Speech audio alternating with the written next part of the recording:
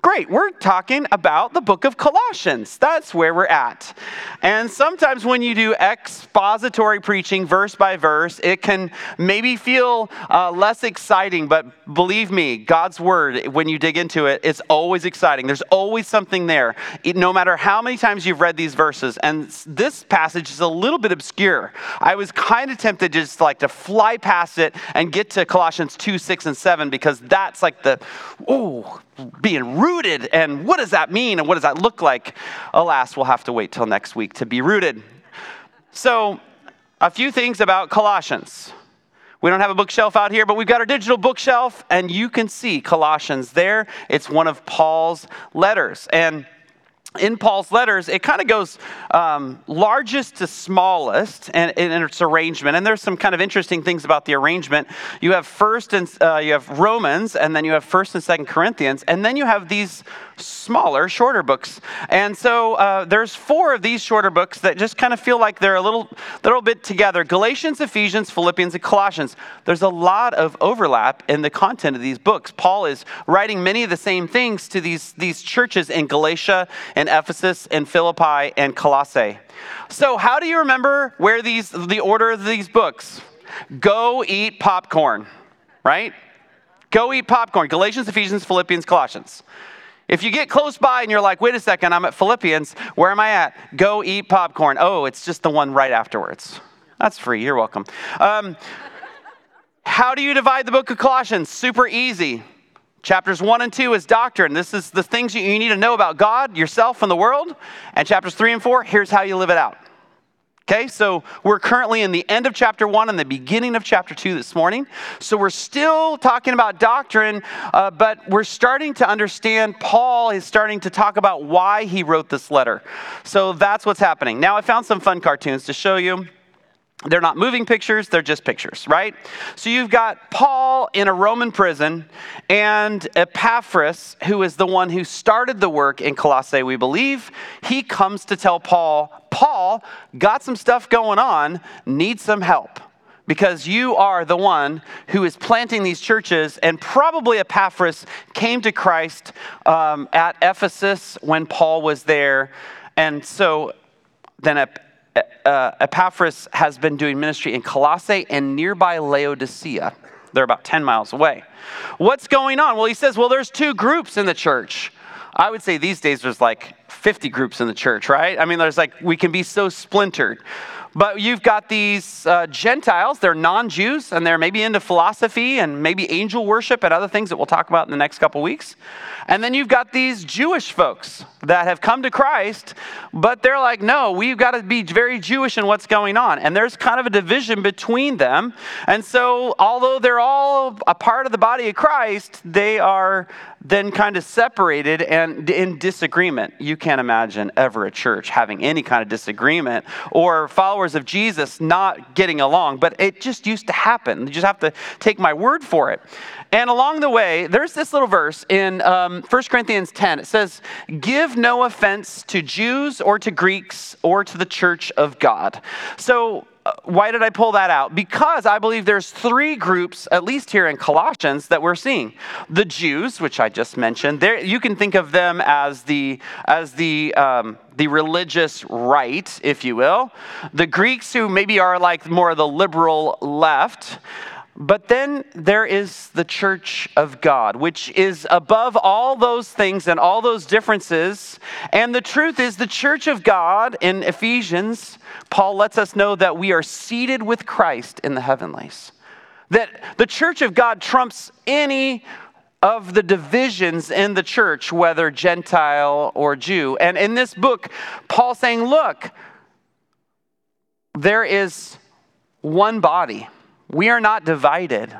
We are to actually step into the place of being in the church of God, which is far above all other divisions. So, check marks. And so here is Paul and Timothy. Timothy's in the brown/orange shirt, doing a little writing this letter. Along the way, we see this phrase in Paul's letters, ecclesia. I did a little extra study this morning. Ecclesia sometimes they just say it's church. Bad translation. Paul actually kind of makes up this word. It means called out ones. The ones that have been called out of the world and into the kingdom of light.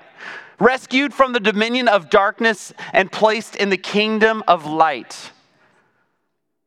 So it's a gathering or an assembly. We even see this in the copy of the Old Testament that was written in Greek. We see this as a gathering. When Israel comes together, they're an ecclesia. They're a gathering of called out ones. They're not supposed to look like all the other nations of the world. We're called out ones. We're not supposed to look like the world. And so in this, we see this used in a few ways. We see in Romans, it talks about all of the parts of the body. And it's important for us not to say we have no need of each other, but we work together as a body. That's how Romans talks about the ecclesia. Ephesians talks about the body, and it refers to the head, but it really is more about the body of Christ being equipped and raised up. Colossians emphasizes the head, which is Jesus. And it's beautiful that as you read the whole counsel of God, all these different books of the Bible, you get different flavors or different angles of the same thing. And so here in Colossians, the main truth that I think Paul's trying to say is Jesus, the head, is the source of all of our life. He's the one that is above all things. He's the one that brings the rest of the body, though we are like a teenage boy, not realizing how long our arms are and knocking over the milk. He can pull us together, and under him, then we can be the body of Christ and work together and have this true life to the fullest. And so it's a beautiful metaphor. By the way, I did some reading this week about the Roman body politic. In other words, in the Roman Empire, the empire was called the soma, or the body, and the emperor would be the head.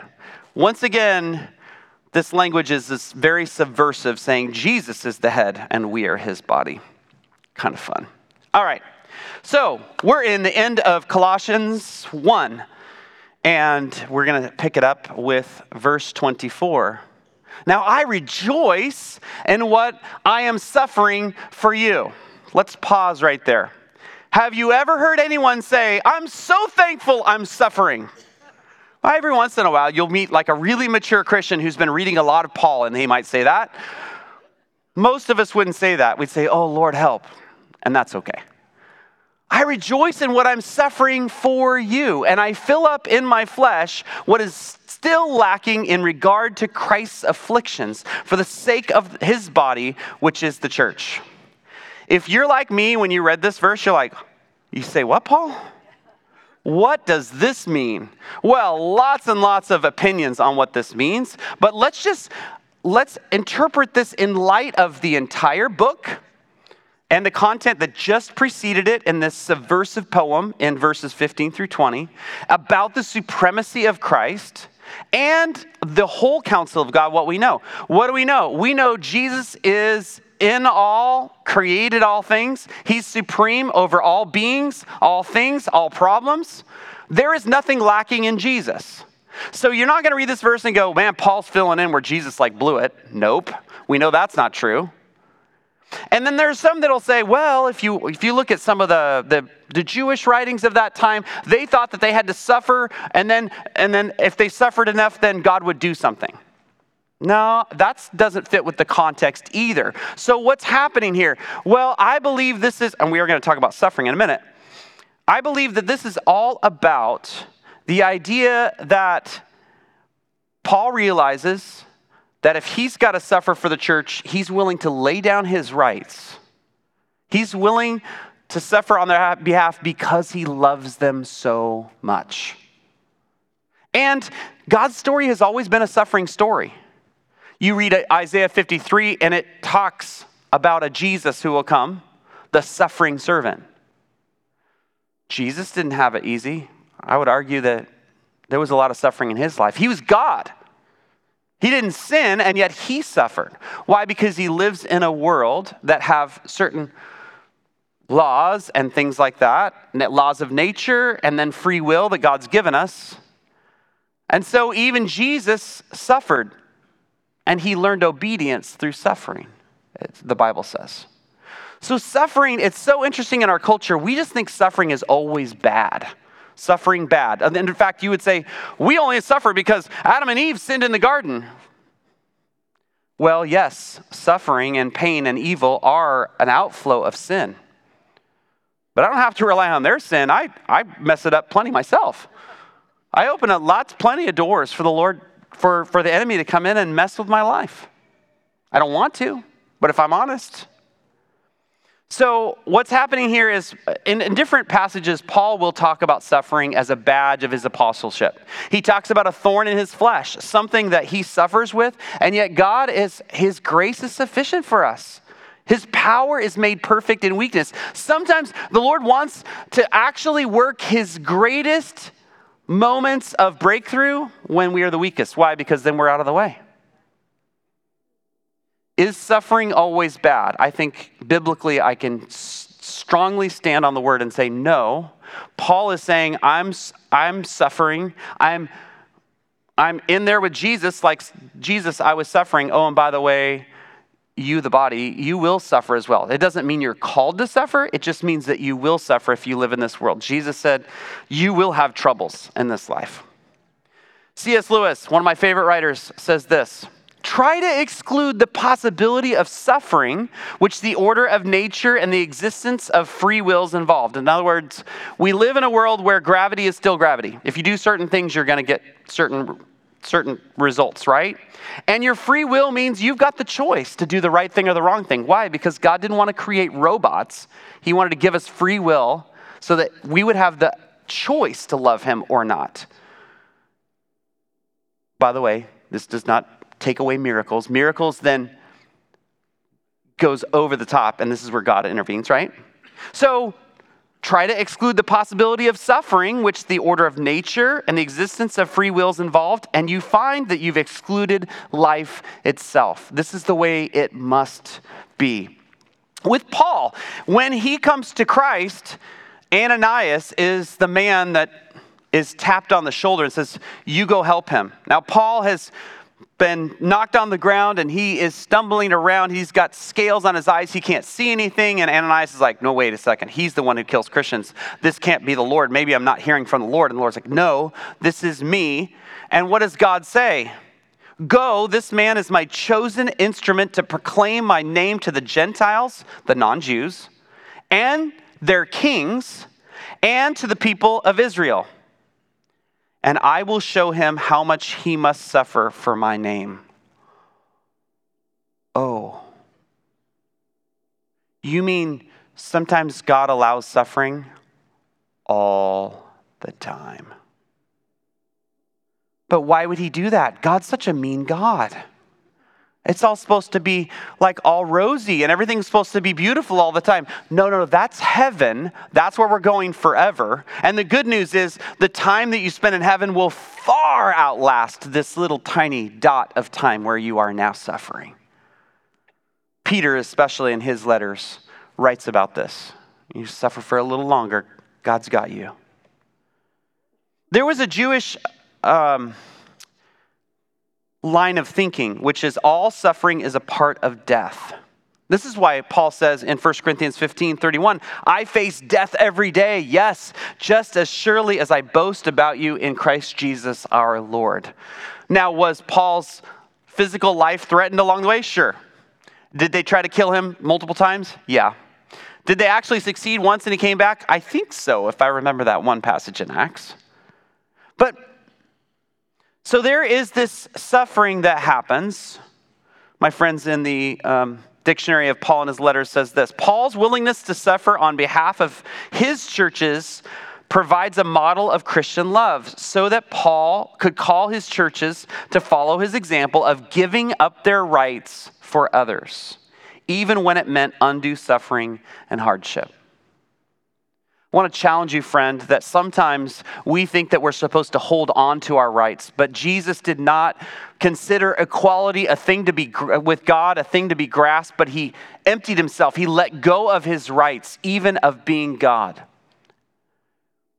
And sometimes I think we do too much fighting for what we believe is right for us instead of saying, I'm willing to sacrifice because I want to love.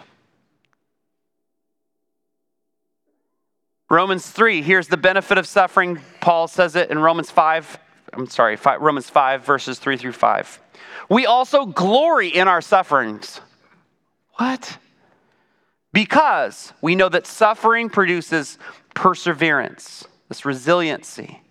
Character produces hope. And hope doesn't put us to shame because God's love has been poured into our hearts through the Holy Spirit has been given to us. Last thing on suffering. C.S. Lewis again says this, I suggest to you that it is because God loves us that he gives us the gift of suffering. This is so countercultural to what we know in America. We think, no, I follow God because I don't want to suffer. Guess what? You'll probably suffer more if you follow Jesus. Newsflash.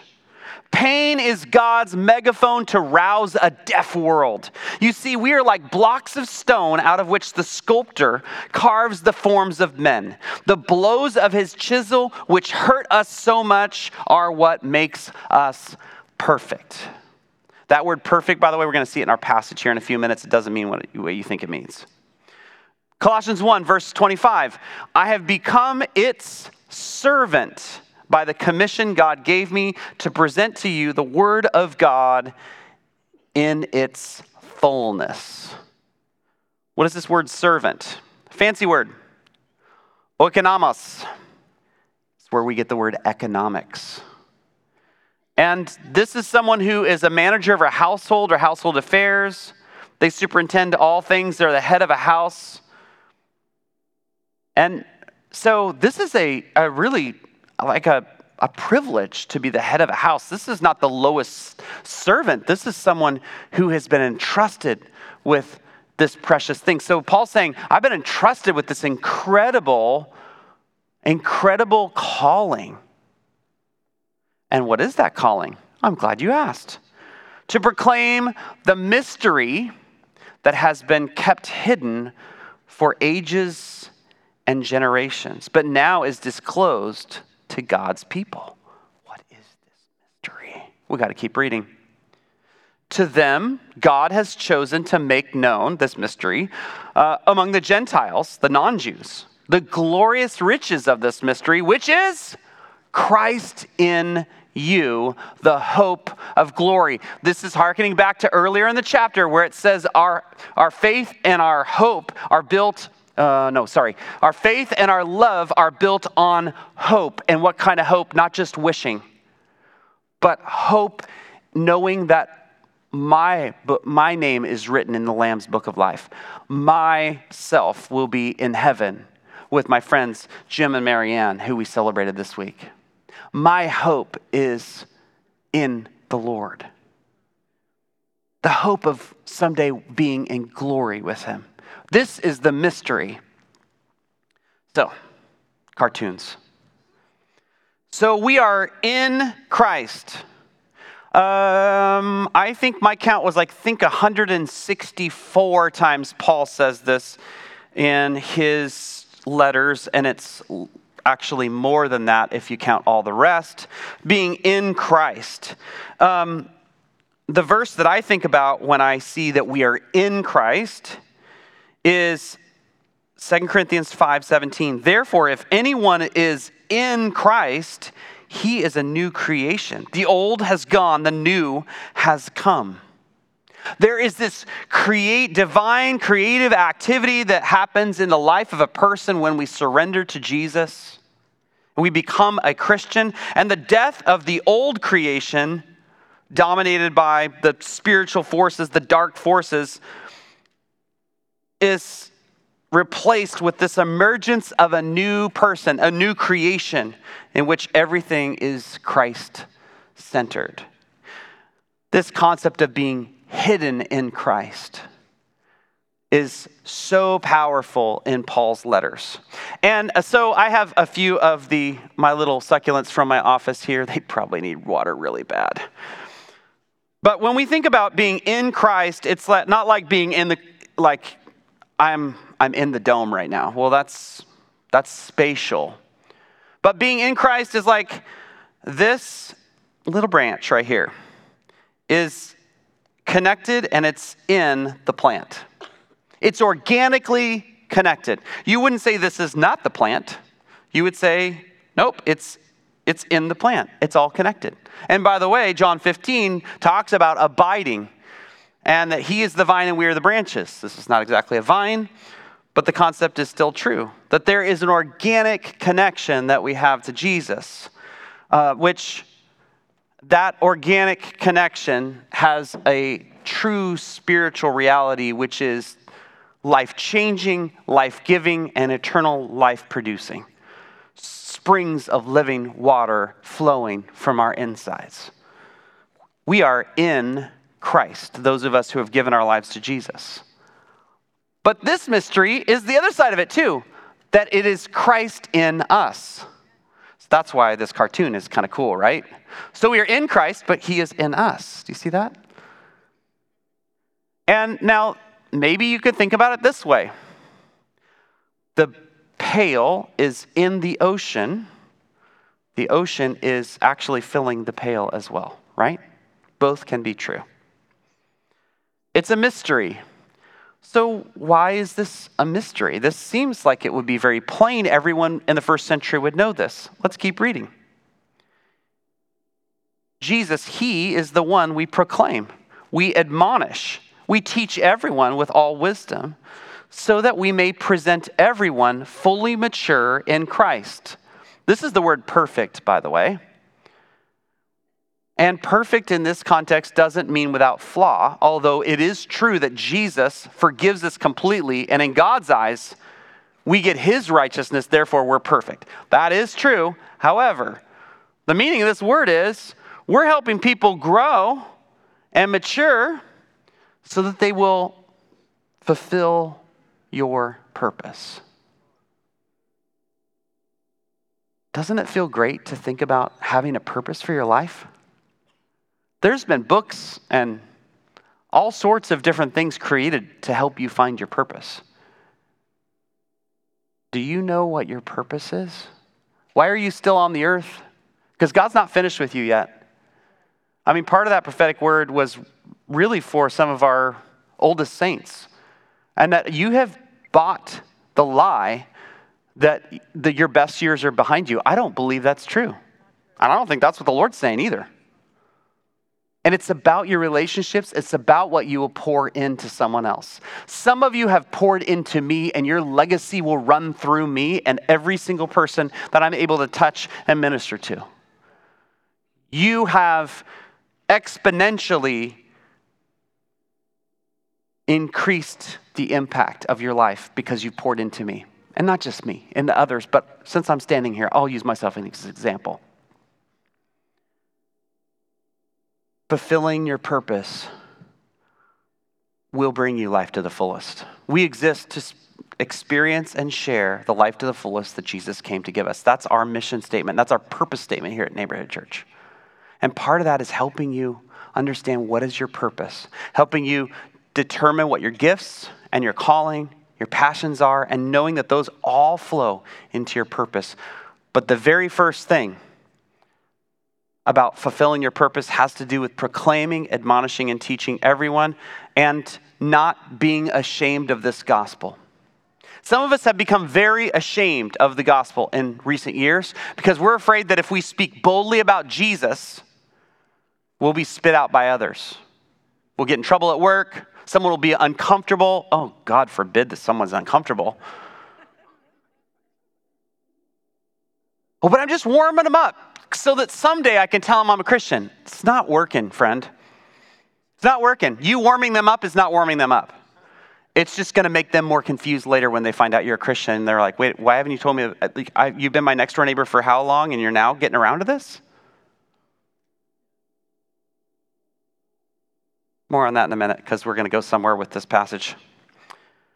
Colossians 1:29, to this end, proclaiming, helping others to grow, to fulfill their purpose, right? You guys tracking with me? To this end, I will strenuously contend with all the energy Christ so powerfully works in me. Agonizomai. Do you hear agony in there? Agonizomai. This is a wrestling word, right? If you've ever wrestled someone, it usually takes all of your strength to maybe be successful. I'm generally not successful in wrestling. This word is used again later in the book. Fast forwarding to Colossians 4 verse 12. Epaphras, who was one of you, and a servant, there's that servant word again, of Christ Jesus. He sends greetings. He is always wrestling. How's he wrestling? In prayer for you, that you may stand firm in all the will of God, mature, here's our word again, and fully assured. Agonizomai. But guess what? Next verse. We got it again. I want you to know, by the way, the chapter divisions were not written in by Paul. Those were put in later, like hundreds of years later. So sometimes they're helpful and sometimes just cross them out, throw them away, right? God bless them for trying to help us. Colossians 2:1. I want you to know how hard I am contending. Agona. Guess what? Same word, different tense. Thank you, Ed. Words are hard sometimes. I'm contending for you and all those at Laodicea. What do you think he means? Contending in prayer. This is what I believe it means. Can't prove it. Pretty sure in the context of the letter makes sense. And for all who have not met me personally. So Paul didn't know all these people. In fact, there's a lot of evidence to think that he hasn't been there yet. We're going to see later in the remarks at the end of the book, he's like planning on making a trip there. That's what he wants to do if he can get out of jail.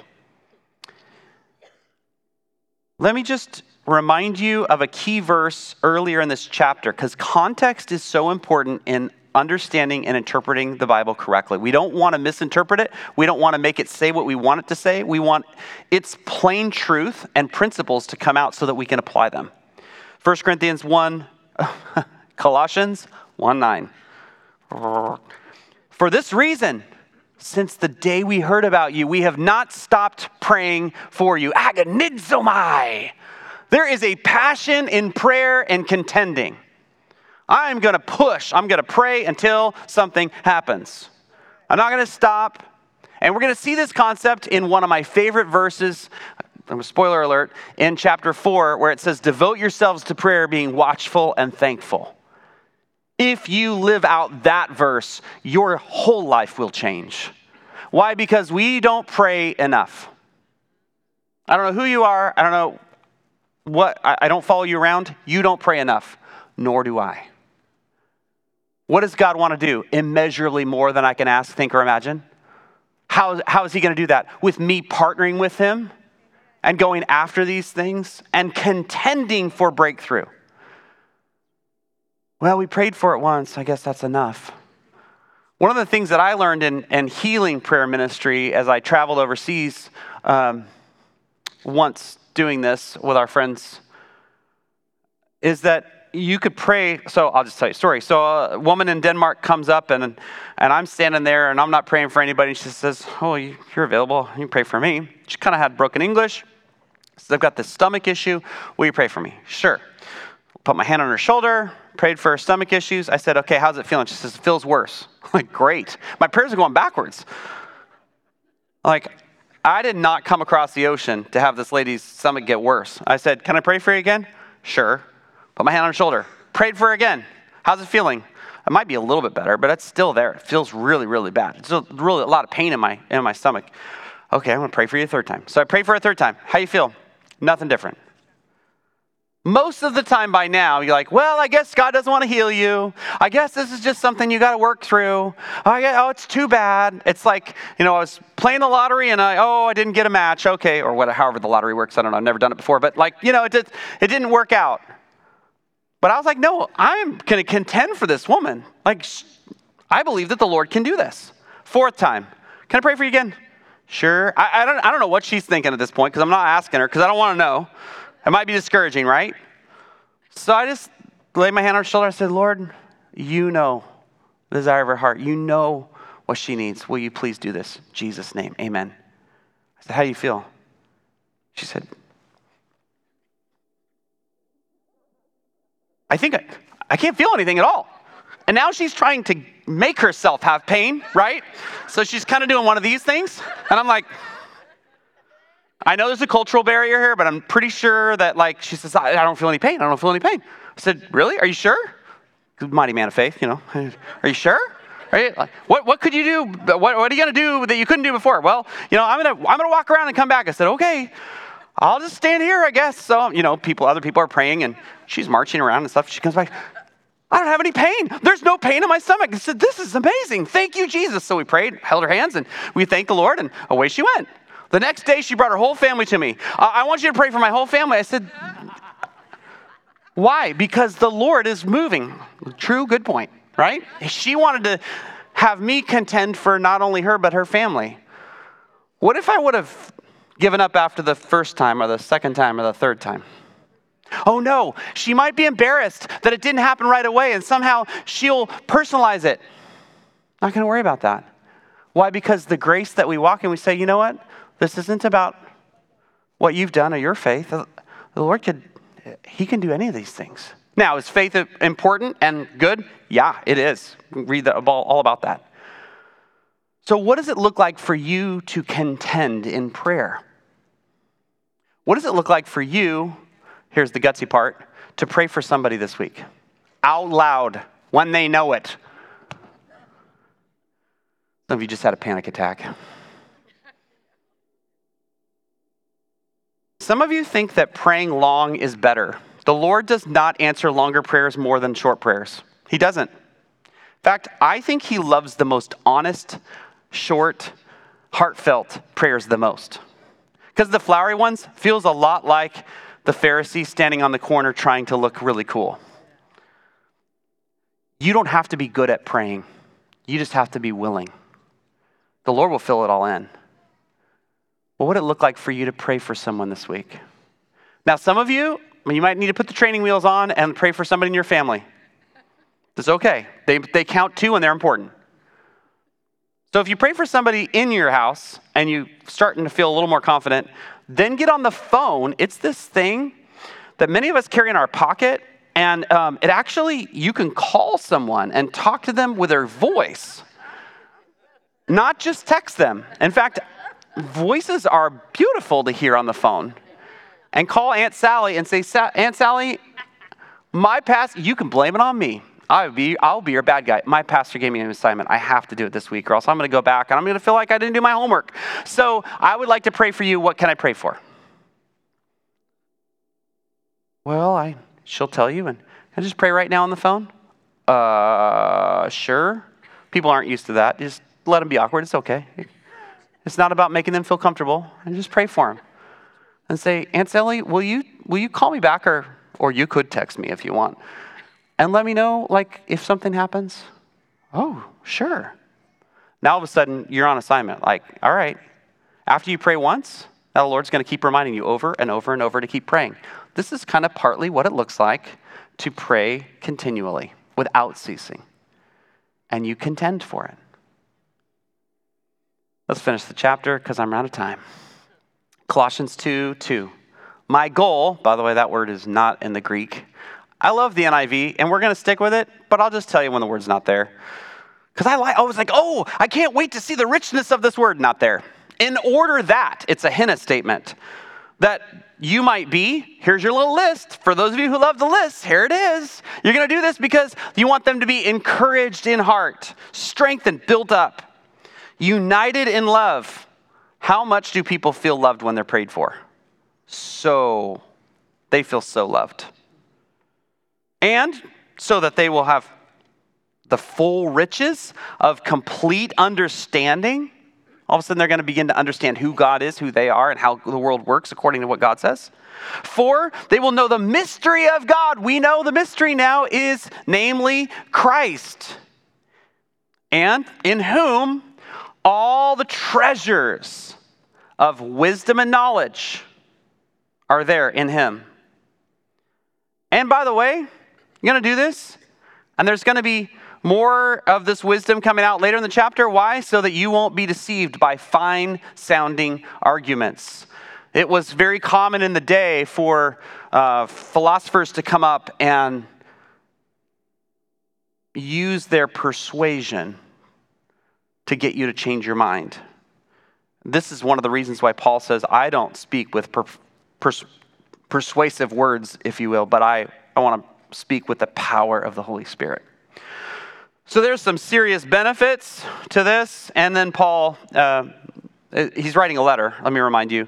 For though I'm absent with you in body, I am present with you in spirit. By the way, this is where that phrase comes from. I never knew that. I'm like, where does this I'm with you in spirit thing? I'm like, what does that mean? Like you're a ghost or something like that? No, it just means my heart is close to you.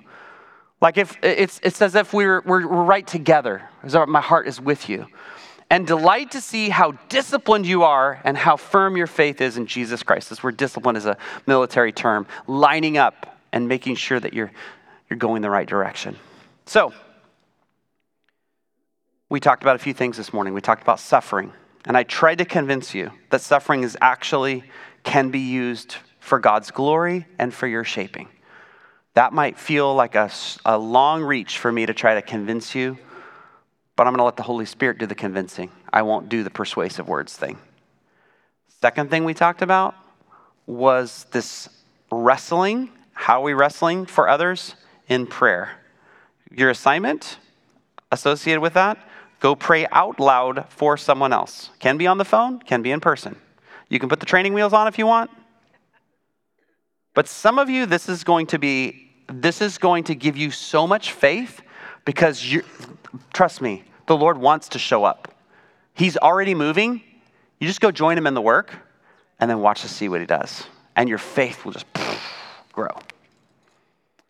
Last thing.